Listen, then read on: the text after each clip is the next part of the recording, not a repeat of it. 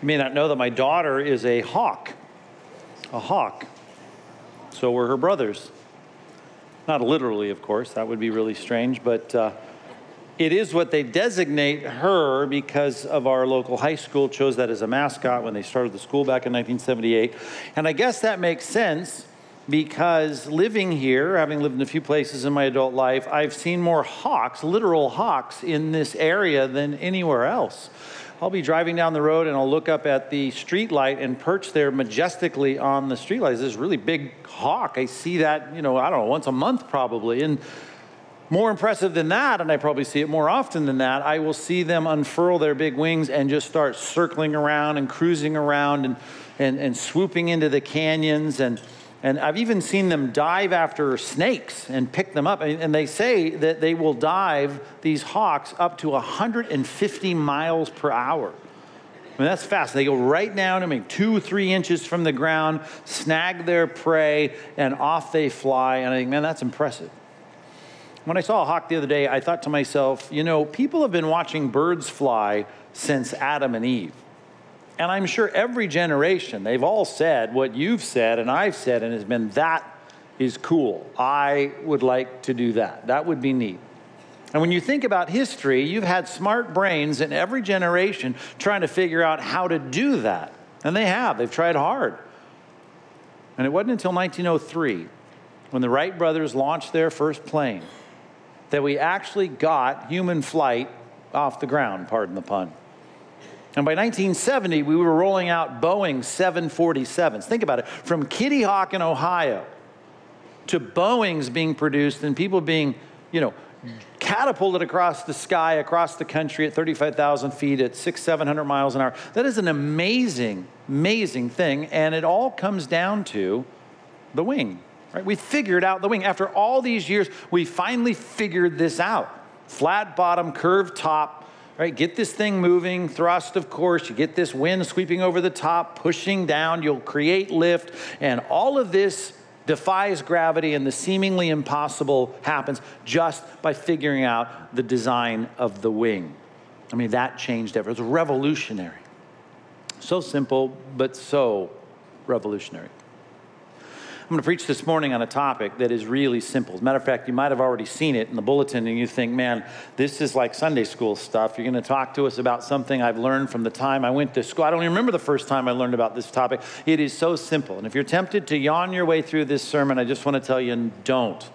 It may be simple, but it changes everything. The seemingly impossible becomes possible with this, and though I think you've heard it all before, and you may say, I know all of this. Don't underestimate the power of what we're going to talk about this morning. Jesus talked about it in Mark 11, and he said, it's the thing that can take a mountain with these cubic tons of dirt and rock and granite and pick it up and throw it into the sea. And in verse 14, here are the 3 words, asking in prayer. And of course, God is in the business of trying to move dirt around by you praying. That's not the point. The point is, what is impossible is made possible when God's people pray. Praying about the right things to the right person. And God says, I'll do the impossible. Well, the impossible isn't doing magic tricks for us, and it's not even putting Band-Aids on temporal problems.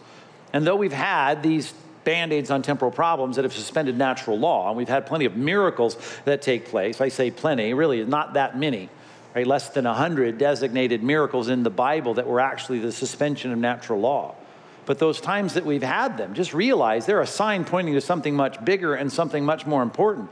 Because to make blind eyes see, if you're talking about literal eyes seeing, they're just going to stop seeing anyway, because in this fallen world, they're all destined to die. But God's worried about what happens after you die.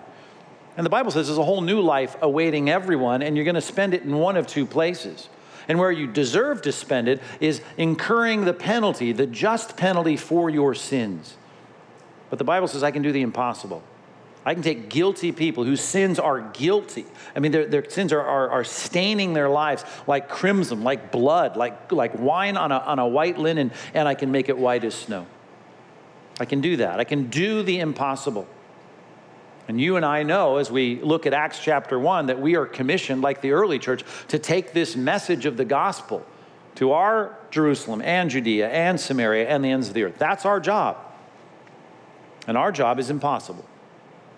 We're trying to take people that are by nature children of God's just wrath and to have their lives completely changed. To have them, instead of being alienated from God, being children of God. Instead of being worthy and qualified for his judgment, to be worthy and qualified for his blessing in eternal life. I mean, that's big. That's important. A lot of Christianity is trying to shift the emphasis on the here and now. Trust me, the here and now is going away. What you see is temporal. What you don't see is eternal. And that's what matters the most. And God wants you and I to get people ready for that. And what it takes is the gospel.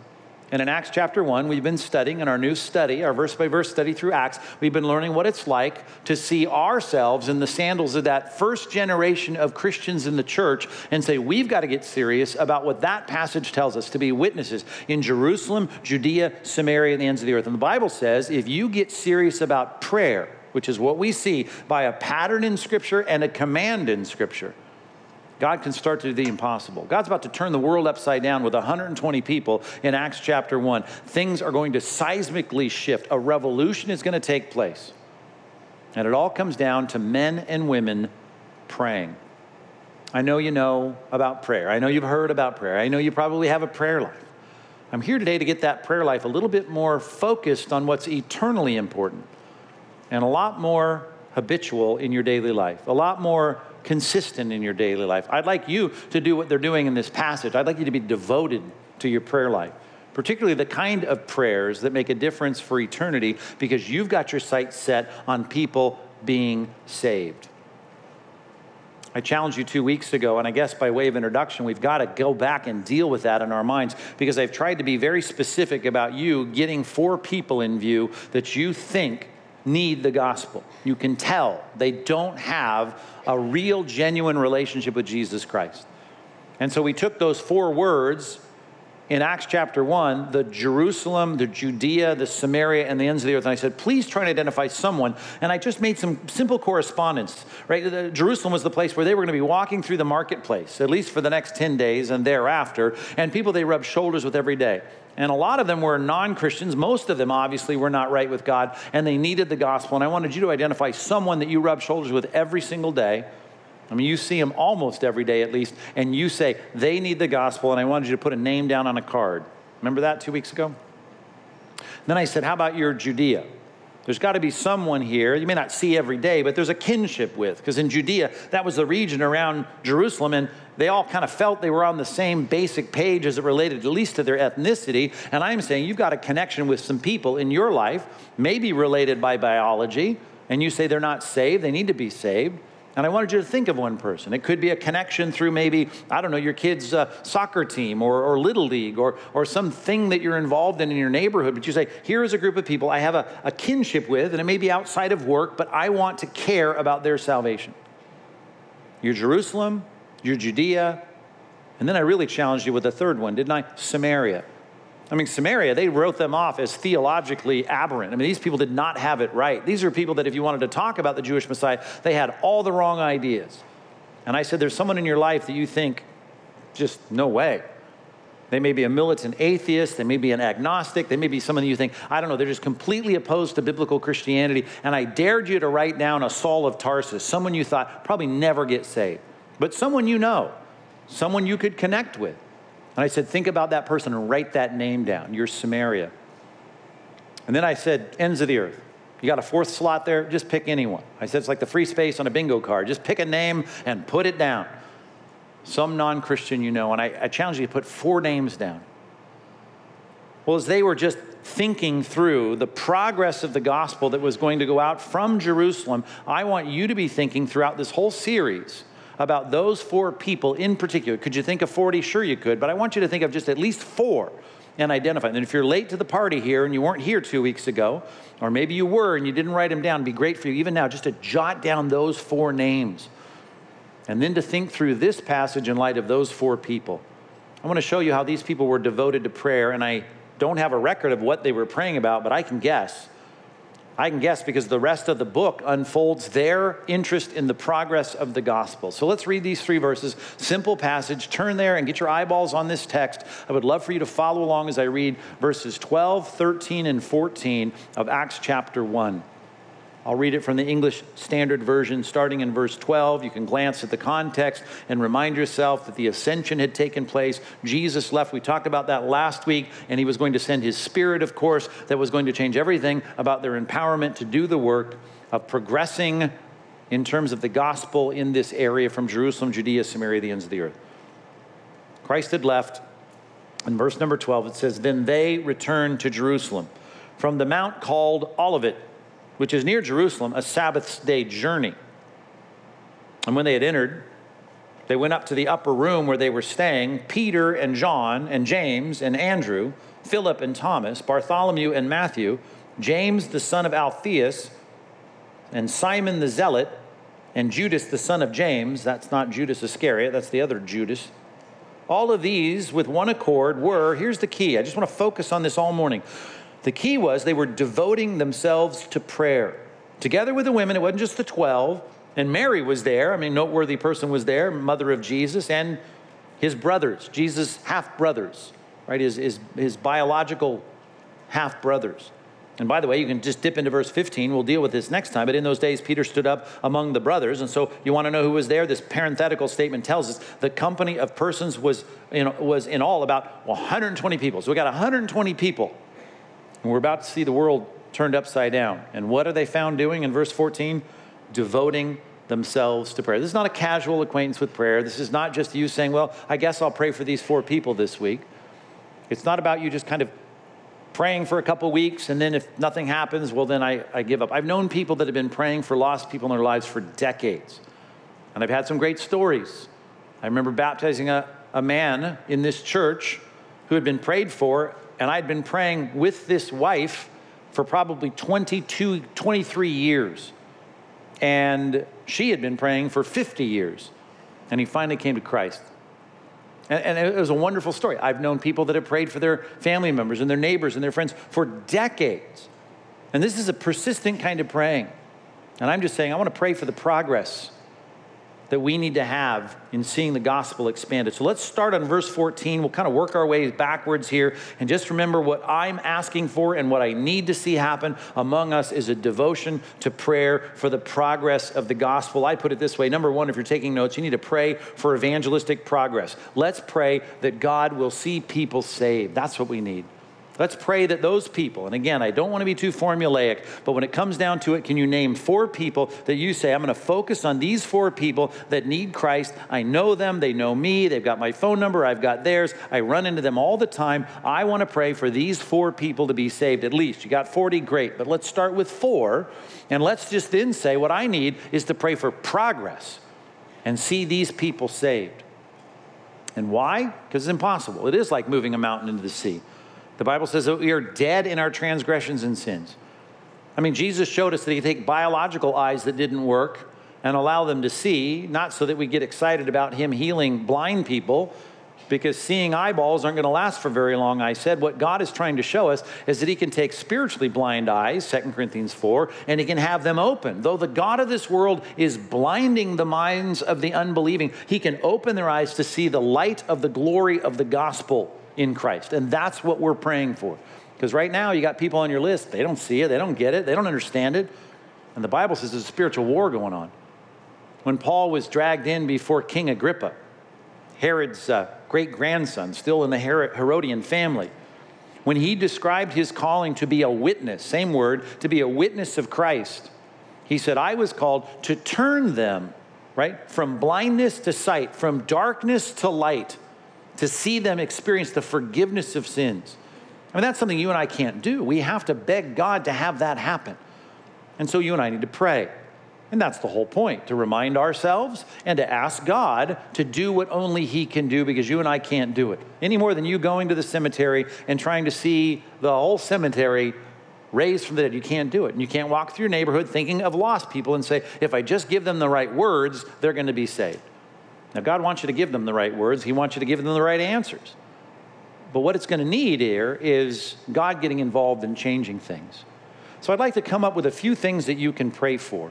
And I want to be specific. Now, I know, and I already said, verse 14 doesn't tell us what they were praying for. I have to give an educated guess here as a student of the Bible that they had to be praying about the thing that God said was going to happen, the coming of the Spirit and the task at hand.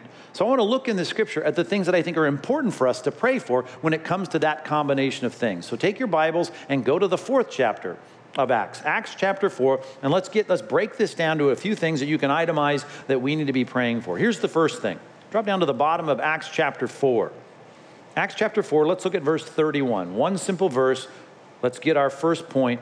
What should I be praying for? Let's pray for this. It says, when they had prayed, the place in which they were gathered together was shaken, and they were filled with the Holy Spirit. So they're praying. Here comes the Holy Spirit. It had already happened in Acts chapter 2, but here's another example of this happening, the combination of praying, God's Spirit involved, and what was the result? They continued to speak the word of God with, which has been the whole theme of that chapter, by the way, with what? Boldness. Number one, let's pray for this, for the Holy Spirit to give you boldness. Because if you don't have courage to talk about Christ, you're not going to see anybody saved, let alone the 4 people on your list. You need courage. Jesus said there's going to be a price to pay. I was talking to someone just this morning about the fact that when they started talking to their coworkers about Christ, they were immediately excluded from things. And I'm telling you, that's just what Jesus said. You're going to be reviled, you're going to be mocked, you're going to be excluded. If they hated me, they're going to hate you. So I realize this, there's a price to pay. And a lot of us naturally, we don't want to pay that price. I don't want to sit here and bring up Christ with the other soccer moms at this game. They're going to end up thinking I'm weird. They're going to exclude me from their conversation. They're going to ridicule me. We're afraid of that. I don't want to be outed at work as the religious Jesus freak. Well, I know there's a price to pay, so what you need is to realize that the goal is for you to be faithful to your calling as an ambassador or a witness of Christ. And that means I need to have the courage to say, I got to do it. No matter what the price. I got to let the chips fall. I need to be a person who is courageous enough to speak up, and the Bible associates that with the Holy Spirit. God's Spirit wants to embolden you. He wants to give you courage. You're never going to share the gospel unless you are emboldened and have the courage to do it. I'm sure you've all been to a lake where there's a place where you can jump off a elevated place, a rock or whatever, into the water. And the higher that rock, the scarier it is. And I understand that. Maybe it's Lake Powell, Lake Mead, I don't know, Canyon Lake. You're somewhere and there's water and you climb up there, hopefully in your younger days, because, the older you get, the dumber that whole thing seems. But you get up there on the cliff and you're looking over the cliff and you're thinking, okay, I got to jump. And the longer you think about it, the harder it is, right? You just need to jump. You need the courage to jump, because once you're jumping, you don't need courage anymore. Am I right? It's on its own at that point. And you know what you need? The courage to jump into the conversation. Because once you're in the conversation, you're in the conversation. And you're going to feel like that when it comes to evangelism. Like, I'm up to the edge. I need to say something. I need to say something. I need to bring this up. I need to talk about it. Well, once you do, you've jumped. And you know what? Everything that we've talked about in the past, everything begins to start to work, right? God brings your training, your understanding of Scripture, your experience and your knowledge of the gospel, your testimony, right? Your answers that you have learned, even if you're not some expert apologist, all of that starts working then. But you need the courage to start. So let's pray for boldness. They prayed, Spirit got involved, they spoke with boldness. You and I need courage, and that's going to set us and purpose us to the task. And even in those 4 people, let's think specifically. I need courage with all 4 of those people. All 4, I need courage. God, give me courage. Let the Spirit grant me courage.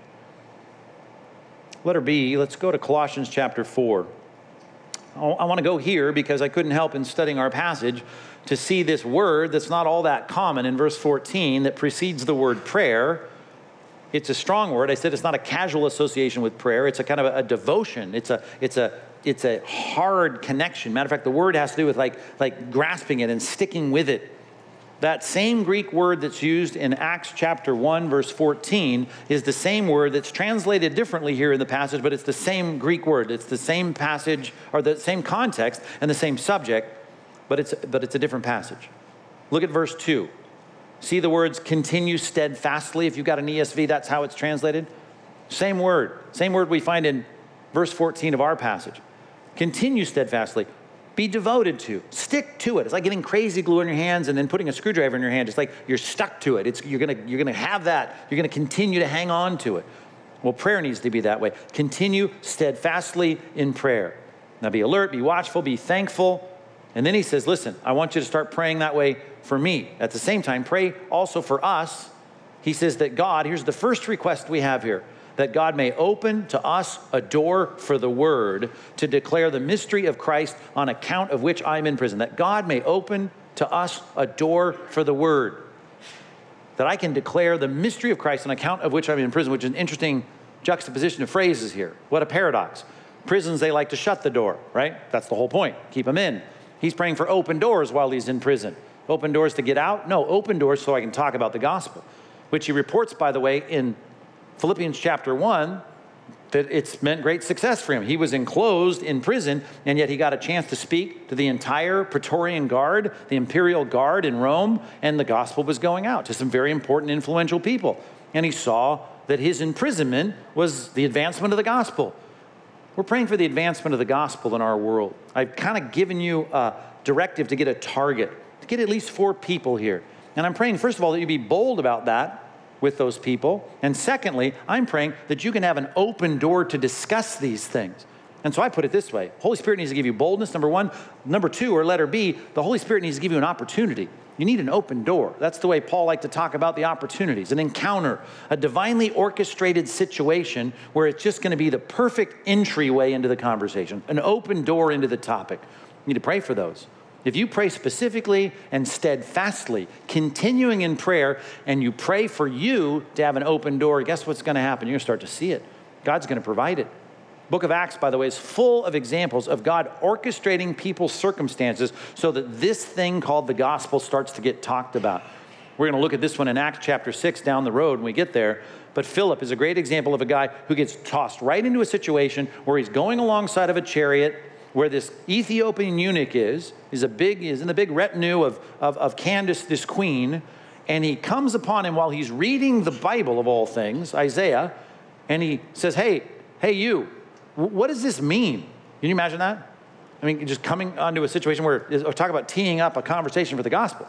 Is the prophet talking about himself in this passage? Is he talking about someone else? Can you tell me about what this means? I mean, the circumstances of Philip being right there in Acts chapter 8, divine opportunity, a divine appointment, a divinely orchestrated encounter of an open door for the gospel. Pray for those. Pray that God would open the door for those. Letter A, pray for the Holy Spirit to give you boldness. Number 2, pray for the Holy Spirit to give you an opportunity. Number 3, let's look at the next verse in Colossians, verse number 4, that I may make it clear. Number 3, or letter C, pray for clarity. Pray that you can be clear. You don't want to confuse people with your message of the gospel. You want to be crystal clear about it.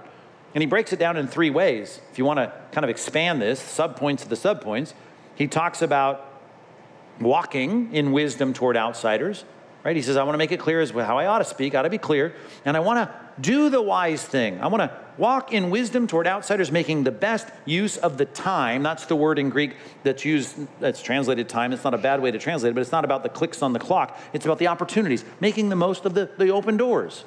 So if God gives me an open door, I want to do the right thing. I want to have clarity about what to do. And then, obviously, verse 6, what to say. I want to have gracious speech. I want to have gentle, respectful speech. But I want it to be good speech that leaves them wanting more, seasoned with salt. And the third thing, that you may know how you ought to answer each person. So I need wisdom and clarity about what to do, what to say, and how to answer. And that's the prayer that you ought to be having, that God's Spirit would allow you to do it. And a lot of it's going to be prep, right? Like the answer part. We ought to be ready to make a defense, give a defense to anyone who asks us for a reason for the hope that's in us. We've been doing that on Thursday nights. And that's helpful, and there's prep involved in that. But when you're called to do it, you've jumped off the cliff of the conversation and you're in it, man, we certainly want God to grant us that clarity about what to say. Clarity about what to do. Should I take them up on that offer? Should I go to that situation? Should I invite them over to my house? I need clarity and wisdom about what to do, what to say, and how to answer. Pray for the Spirit to give you boldness. Pray for the Spirit to give you an opportunity. Pray for the Spirit to give you clarity. Number 4, you don't need to turn there because I know you got this one memorized. John chapter 16, verses 7 through 11. And you're saying, I don't think I have that memorized. Well, I think you remember the passage at least. John 16, 7 through 11 is the passage when Jesus promises to send the Spirit of God. And when he sends the Spirit of God, he gives us the job description of the Spirit of God as it relates to non-Christians. And here's the word, that the Holy Spirit would convict the world of sin, righteousness, and judgment. There's the word, the verb, convict. I want to pray for that. I want the Holy Spirit to convict them. What does that mean? that they feel that everything I'm saying applies to them. 3 things: sin, righteousness, and judgment. And those are the hardest things for people to agree with. We want to talk about God is love. God wants you to have a great life. I agree with all that. You know what I can't agree with? That I'm a sinner. That's the first thing the Holy Spirit wants people to be convicted of. I mean, you're going to say, all have sinned and fallen short of the glory of God. He's going to give you the L-shaped amen. I know someone like that, right? You're right, sinners. I know sinners. But when you ask them, are you going to heaven? They're going to say what? Well, yeah, I'd probably go to heaven. Why? Because I'm a sinner. No, because I'm a good person. The Spirit of God has to do that work to convict them of sin. And the only way you're going to see sin is if you know the standard is so much higher than you of righteousness. Jesus said the reason the Spirit's going to come and do that all over the world is because I'm leaving. When Jesus was there, trust me, you'd feel uncomfortable because he does everything righteous and everything holy and everything right. The Spirit's going to take that over now. When you share the gospel, what you're praying for is the Holy Spirit to convict them of sin. That's who they are. Righteousness, that's who God is. Holy, holy, holy. He's perfect, right? And then what's the difference between those two? Well, my feeling that I should be punished. I should be judged. Sin, righteousness, and judgment. Holy Spirit is going to be sent into the world to do that. Guess when he does that? The Bible says he does it when we, his messengers, share a clear message of the gospel. I need boldness to do that. I need an opportunity to do that. I need clarity when I talk to do that. And then I need the Holy Spirit to convict them. Pray for the Holy Spirit's conviction in those conversations. And then lastly, you don't need to turn to this one because you know this one as well. John chapter 3, verses 3 through 8. You say, well, I know John 3:16. Well, if you know John 3:16, you remember that that's Jesus talking to Nicodemus. Nicodemus is a Pharisee, a teacher of the law. And Jesus' whole thing with him, before he gets to saying that God so loved the world that he gave his only son, right? And the whole point is he gave his son because they're sinners. But he said, if you get all that, what you need is a thing called new birth. You need to be born again. And in verse number 3 of that passage, he says, unless you're born again, you're never going to see the kingdom of God. You need, and the fancy word in theology for that, which is just a restatement of the word born again, is the word regeneration. You need to be made new. Number 5, or letter, what is that? A, B, C, D, E, is you want the Holy Spirit to change their hearts. You want the Holy Spirit to regenerate them. Pray for the Holy Spirit's boldness. Pray for the Holy Spirit's opportunities. Pray for the Holy Spirit's clarity. Pray for the Holy Spirit's conviction. Pray for the Holy Spirit's regeneration. That's what we want. What he needs is what we all need, a change from the inside out. I want to drag someone to church and say, live like Christians, although that would make the world a little bit better. But it's, I want your heart to be made right. I need you to be born again. I need you to have a whole new start. I need God to take who you are and make you new. And he starts quoting the symbolism of the Old Testament in Ezekiel about water and the Spirit, which is not water baptism. It's the picture of being cleansed and washed and made pure, your sins forgiven, and the Spirit now directing you from this point forward, taking your heart of flesh and making it taking your heart of stone rather, and that's dead to God, and making it a heart of flesh. It beats in sync with the will of God. I need you to be born again. I need you to be a new person. Now I want you to think of the 4 people that you've targeted, and I hope that you have. If you need to catch up, you wrote the words, you wrote those names down, you want to think of those people. Now I want you to think about these 5 things. I want you to be devoted to these. The passage doesn't say they're praying for those 5 things, but the rest of the New Testament would definitely encourage you to look at these kinds of things and pray for them, all related to the Spirit of God's work in this world. Pray for boldness, opportunity, clarity, conviction, and regeneration. They were devoted to prayer. And if you notice back in verse 14, it's printed on your worksheet. This was not just everyone going to their own corner of Jerusalem and praying by themselves. They were all with one accord, devoting themselves to prayer, together with the women and Mary and Jesus's brothers. And before that, in verse 13, to work backwards, we have the key 11 of the 12 that were the apostles, the sent ones, the evangelists, the ones that were supposed to go out and preach the word and represent Christ in the world. They had entered, they went to the upper room, and they were staying there together. Peter, John, James, Philip, Andrew, Thomas, Bartholomew, Matthew, James, Simon, Judas, the other Judas, right, son of James. Those were all there, who'd all been called to be fishers of men. And then you had a bunch of other people, up to 120, verse 15 says, and they were all praying together. I know there's a lot in the Bible about praying by yourself. And there is. Jesus talked about that. You pray by yourself. Jesus patterned his life, oftentimes going out early before dawn and praying by himself to the Father. But it's interesting that we have also throughout the scripture a pattern, including Jesus, enlisting people to pray with him. And when it came to the battle of evangelism, I mean, it's a very common thing that God is calling people together to be praying, and certainly that's the pattern we see in this passage. We see people that have an evangelistic mindset praying together. And I could ask you to pray with people, but I'm asking you to pray with a certain kind of people. I could ask you to pray with Christians, and that's good, but I'd like you to pray with a certain kind of Christian. I'd like you to enlist people in your life to pray with you for the people you're trying to see saved who have an evangelistic heart. I put it this way. Number 2, would you pray with evangelistic Christians who care about seeing the lost reached, who would look at your list and say, I pray for those people to get saved. I want you to be the instrument of God's conversion in their lives. That would be great. Matter of fact, that's a certain kind of prayer team that you're pulling together that'll make all the difference. It really will. Because praying with other people changes everything about what you say you want to do. And by that I mean, if you start sharing, let's just say you start with the 4 people on that card. If you got 4 people that you're praying for and you personally, quietly, privately just pray for those people by yourself, well, that's great. And it's a good thing. But as soon as you share that with someone, if you were to say, I'm going to get a prayer team together and I'm going to have people praying for my relationship with those 4 people, you've just moved from a kind of a hope and a wish and a dream. I mean, that's what a private goal is, right? It's just a dream.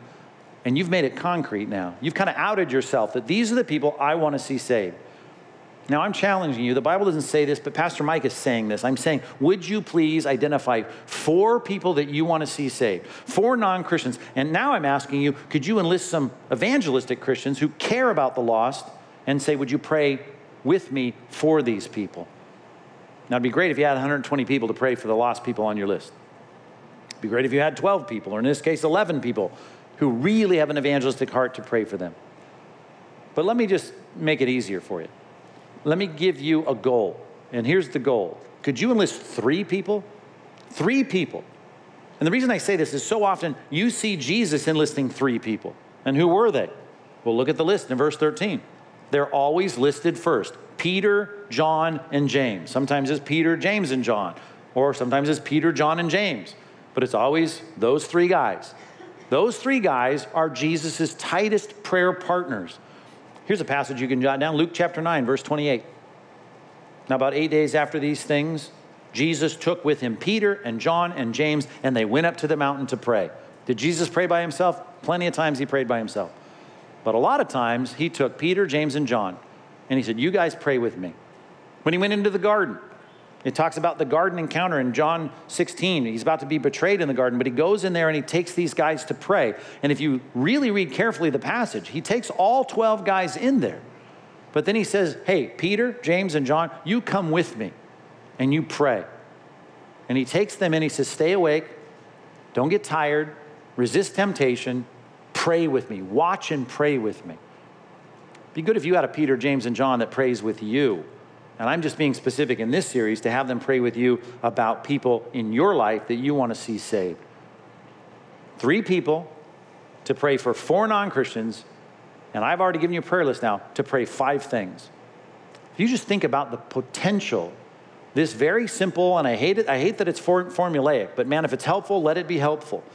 If you had 3 evangelistic Christians praying for 4 non-Christians, praying 5 things that the Holy Spirit would do in your encounters with them, we could see radical changes in South Orange County, California.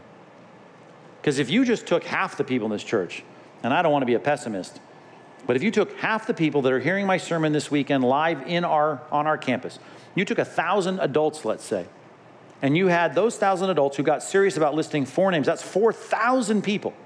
And all 4,000 of those names were being prayed for, not only by the person that wrote them down, but by 3 other people. So you got 4 people praying for those 4 non-Christians. And they are spending time articulating 5 specific prayer requests, right? That's more than just, a 10-second prayer. They're really devoting themselves to prayer. You're going to watch God start to move mountains. You're going to start to hear a lot of testimonies of people being won to Christ. Because the Bible says, listen, you can move mountains by asking in prayer. God's not in the business of just doing magic shows for generations. That's not the point. The magic show was so that you can believe that God can change hearts and prepare people and get them ready for the coming kingdom. 3 evangelistic Christians praying with you about 4 non-Christians, 5 things. It's going to move this from a theory to a practice. The second thing it's going to do, as soon as you out yourself as saying, I'm praying for these 4 people, it keeps you immediately accountable. Think about that. Anytime you share some prayer request like that, I want to see these 4 people saved, immediately there's accountability. I can think of several examples of people saying, would you pray? And I remember one specifically, would you pray for this non-Christian in my life? Well, I wrote it down and I started praying. And guess what? One of the conversations is almost all the time I see that person, I ask, how is it going with you sharing the gospel with that person? You know what that does? Lights a fire. And they recognize there's accountability just in sharing my list. Hey, if everyone on this campus who hears this sermon would share 4 names with 3 other Christians, I guarantee you, it's going to light a fire. People are going to say, I need to share the gospel. We're going to talk about revival. We're going to talk about people being saved, adding to their number day by day, those who are being saved. That great line we're going to read in chapter 2 of Acts could start happening right here. It could change our city, could change our county. It could expand from our Jerusalem, the real Jerusalem, if you will, the real city, not just the person. But, I mean, you could see the reverberating effects of people getting saved in a wave, because one church got serious about devoting themselves to prayer in prayer teams of evangelistic Christians. I just challenge you to do this. It's very simple. Sharing those requests is going to move these private goals from dreams to reality. It's also going to be built in accountability. Let me give you one more thing it'll do. 2 Corinthians chapter 1, verse 11. 2 Corinthians 1:11. If you start praying and you say, would you pray with me? The Bible says there's real help in that. And what happens when God answers is more people get excited and they worship God, they praise God. Multiplied thanksgiving, if you want to put it in 2 words. Multiplied thanksgiving. Here's how the verse reads. Paul says, you must help us by your prayers so that many will give thanks on our behalf for the blessing granted, that's the answer to prayer, through the prayers of many. You must help us by your prayers so that many will give thanks. And he assumes that's a good thing. That's a great thing. On behalf of the blessing granted us through the prayers of many. You start praying for those 4 people and you see 2 of them saved in the next year. Are you going to rejoice and give thanks? Oh, you will. But you know what? You're going to multiply that thanksgiving if you've shared that with at least 3 prayer partners that are praying with you. I know there'll be rejoicing in heaven, the Bible says. But God is honored by a lot of rejoicing on earth when God answers the prayers of his people. Please share your requests. And your requests in this case, are you seeing non-Christians in your life saved? You need to be praying in a devoted kind of prayer for evangelistic progress. You need to be praying with other evangelistic Christians. And the context in verse number 12 was, you remember, they're coming across the Kidron Valley back to the city of Jerusalem. Look at this in verse 12. When they returned to Jerusalem from the mount called Olivet, which is near Jerusalem, a Sabbath's day journey away, well, they entered the upper room and then off they go. It's all about them devoting themselves to prayer. Well, it's an interesting little historical fact that they're not too far away. It says here, look at that phrase, a Sabbath's day journey. Now, there's nowhere in the Old Testament when it speaks of the Sabbath, which was supposed to be a day of rest, that it tells you how far you can journey on the Sabbath. It doesn't say. The only passage that rabbis used to point to was the passage when the manna came in the wilderness and all people went out on the 7th day and they went out and they searched for manna on the day. Christ said, you don't have to search for manna because there'll be none out there. Collect twice as much on the day before. Well, that passage says, stay where you're at, right? You don't have to go out. Now, that's the immediate context, but sometimes the rabbis looked at that and say, well, God wants his people to stay where they're at. So they started saying, well, let's be very careful about how far we travel, because travel in the old days was a lot more laborious than it is today. I mean, if you really had to walk, think about it. Even if you had to walk 3 miles and you had to take everything with you for what you're doing, if you're going to walk to the marketplace, that'd be a pretty big thing. It would take you some work. You would probably sweat. Well, we weren't supposed to do that. It's the Sabbath. So the rabbis started to come up with how far that might be. And they took some interesting passages about things that went on at the cities of refuge and the Levite cities. And they saw a designation in Scripture of 2,000 cubits. And 2,000 cubits if you, depending on how long your forearm is about a half a mile, a little over half a mile, almost 0.6 of a mile. And so that became kind of the standard among the rabbis. It's not a biblical restriction, but it was what they said. And that is, you may want to go a mile on the Sabbath, but you shouldn't go a mile. You should only go about a half a mile. That's how far you should go. So again, this was a man-made rule that became, somewhat out of control, as so many of the Sabbath rules did. But it was in the spirit of, you should be resting on this day and not doing whatever you want. As a matter of fact, in the Old Testament, God put it that way. There's a lot of things you may want to do on the Sabbath, but you do what I want you to do, and you curtail the things you want to do.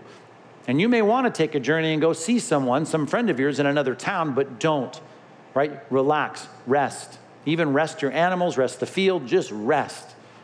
Now, the pattern of work and rest is still legitimate. Matter of fact, I preached on that a couple days ago at the men's retreat. I think it's important for us to rest, and you should rest. But the command for us to observe the Sabbath is much like the circumcision law, which was the covenant sign of God's people, Israel, with their God. And the Bible says that all of those covenant connections through a ceremonial law, they were all fulfilled in Christ. As a matter of fact, everything about the temple, the sacrifices, the altar, the showbread, the candles, the priesthood, the breastplate on the priesthood, the Sabbath day, the new moon festivals, all of that were summed up in Christ, and they were the shadow of the things that were to come. The substance is in Christ, to quote Hebrews chapter 10, verse 1. And the point is that everything was pointing toward Christ in the ceremonial laws of the Old Testament. So in reality, the command of the ceremony to rest on the Sabbath, well, that's not the command now, but the pattern of work and rest certainly preceded the Mosaic law, and that's a good thing to do. So we observe the principle of work and rest, and it's a great ratio, 6-to-1. Go do that. But when it comes to the law of the Sabbath, no, that's not the point. Well, the point here is just telling us how far it is. Not even a half a mile to go from the backside of the Mount of Olives to Jerusalem. And that's all he's trying to say. But it is funny that it reminds us of the conditioning of the Israelites, that when it came to the Sabbath, you don't do what you want to do, you do what you're told to do. Which, by the way, is what's happening in the beginning of verse 12. They return to Jerusalem. Well, we're reminded in verse 11, they're men of Galilee. I mean, if you're supposed to be an evangelist, I got a lot of friends, neighbors, and relatives in Galilee. I want to go back up to Galilee, 70 miles away from the Mount of Olives. That's where I want to be. But no, you go and remain in the city. Both Luke 24 says that. We learned it earlier in our passage. You're supposed to stay in the city and wait. And so they went. They were obedient. Hey, I don't care where you want to go. You may want to go to Jericho. You may want to go to the beach in Caesarea. You may want to go back to Galilee. But I'm telling you what to do. I'm going to curtail your freedom and say, do this instead of that. And that may be what you want to do. I want you to do this thing because it's the right thing. And the right thing now is to stay in Jerusalem. Which, by the way, you've been conditioned in the Old Testament that some things you want to do, you don't do because God said don't do them. And a lot of times you do things that God says you're supposed to do even when you don't feel like doing it. I mean, that's just a pattern of obedience. I know I'm overemphasizing this, but I'm just trying to say, here is the context of them going to Jerusalem and praying, was a reminder that you don't always do whatever you feel like doing. You recognize your submission to what Christ tells us to do. And so much of what the Bible says to do, both Old and New Testament, is you ought to be devoted to prayer. You ought to be praying. And in the context of our passage, I'm saying you ought to be praying about lost people, even when you don't feel like it. Number 3, let's put it this way. Verse number 12, you need to pray when you don't feel like it. You need to pray in context of what we're talking about for evangelistic salvation of the lost, even when you don't feel like it. Even when you think, I don't think this is going well, and I don't think he's going to be saved, and I'm not sure we're making any progress. Keep on praying. I mean, I mentioned it, and you probably know a lot of people as well who've been praying consistently for lost people in their lives, and it didn't take 2 weeks. It took 2 years, or it took 22 years. And some it's taken 50 years. But I'm just asking you, as Jesus said in Luke 18, verse 1, to always pray and never give up. Keep on praying. And that's the problem in our microwave society. We want to pray and we want the answer, and if it doesn't come out immediately, well, then I guess it didn't work. Be devoted. Continue steadfastly in prayer. Fix it to you like super glue, and you've got it stuck in your pattern of everyday work that you are praying. You don't feel like praying, pray anyway. You feel like this person's beyond hope, pray anyway. Keep praying. Even the number 3 person, that Samaria parallel, the Saul of Tarsus in your life, keep on praying. Just because you had a bad encounter, you're done? Don't. Listen, keep on praying. Pray when you don't feel like it. The Bible calls us to pray. We need that. We need to not give up. It's one of the reasons our prayer groups can help us. You got your prayer partners. I was asked to preach at the singles group last Sunday night, and I preached a 10-point sermon of all things. Only took me 10 hours. It took me 10 minutes. Well, it didn't. It was a little more than 10 minutes. But I started the sermon by saying I have a 12-point outline, and it's only going to take me 10 minutes. I overpromised, but it wasn't much longer than that. And I went to a book that I was thinking was a great choice because it was a book by a very optimistic apostle in that case who looked at a church that was doing so many great things. He had so much hope and optimism for that group, and he laid down these things as he crescendos into the end of the book, and it was a great chapter. Well, anytime I drop into a passage, of course, I'm studying the context, and I was getting ready to talk to the Alliance group, the singles group last Sunday night. I just wanted to preach the whole passage, which of course, Pastor Doug didn't give me enough time to preach the whole passage, but I saw the first part, and I just wanted to preach that. It was a great section of Scripture.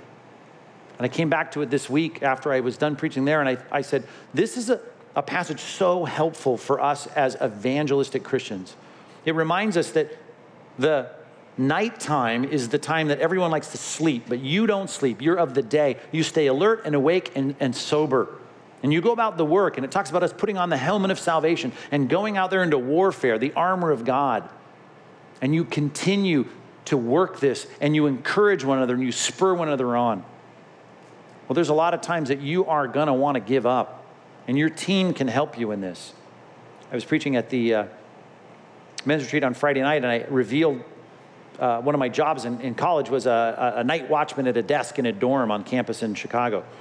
And I used to try and get as many hours as I could, and I could only work so many days, but I would double up my shift on some of the nights where I would do from like 11 o'clock at night until 7 in the morning. Because in my mind, theoretically, I thought how great it would be to be able to just study all night, right? Because I got all this studying to do, so I can study all night long. Well, that sounds great at 11 o'clock at night, but not at 3 in the morning when you're by yourself, locked in this little place, behind this desk, behind this glass, and it was painful.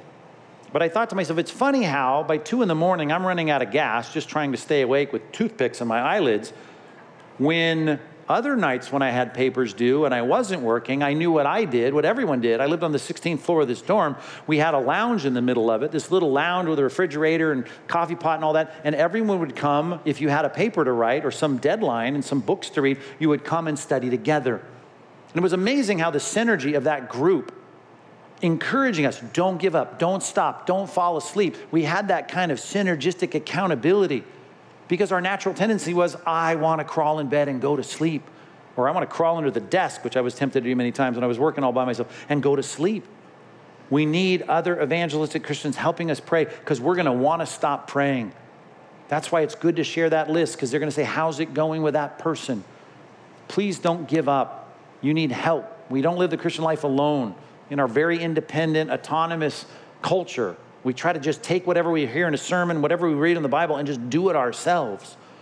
We need to never give up on praying. We need to always pray, even when we don't feel like it, because we got a team of people that are keeping my prayers rock solid on the goal of seeing people reached for Christ. When I was reading that passage, I couldn't help but think of the other passage where Paul elaborates on the armor of God, because he talks about the armor of God in 1 Thessalonians 5. But when I say armor of God, if you're a Sunday school graduate, you probably think of Ephesians chapter 6, where he goes through that whole long list. And by the way, that whole passage is much more about evangelism than most people give credit for. They just jump into the context and they don't think about Paul's heart. Well, the end of the passage, his heart becomes very clear. It's about sharing the gospel. And he knows this, that God said he's going to build his church, and as that church expands, the evangelistic progress of the church, it's going to bat back the gates of hell, and that's how it starts, right? I need you to continue to put the armor of God on. Why? Because we're not wrestling against flesh and blood. We have a cosmic battle going on here. As he said elsewhere to the Corinthians, we have weapons of warfare that are not of the flesh. They're divinely powerful, though, for the destruction of these arguments, these lofty things that are raised up against the knowledge of God. We fight a battle, so put your armor on and get out there and represent Christ. It's a spiritual battle. As Paul said before King Agrippa, right? We are there trying to turn people not only from darkness to light, but he says from the power of Satan to God. This is a huge battle. And so he goes through the list. I remember as a kid going to church, learning about the armor of God, and every piece of armor had its peril. And if you know it, it talks about the breastplate, it talks about the shoes and the belt, and talks about the helmet and the sword and the shield and all that. And that's great. But there's one piece that's not in the list.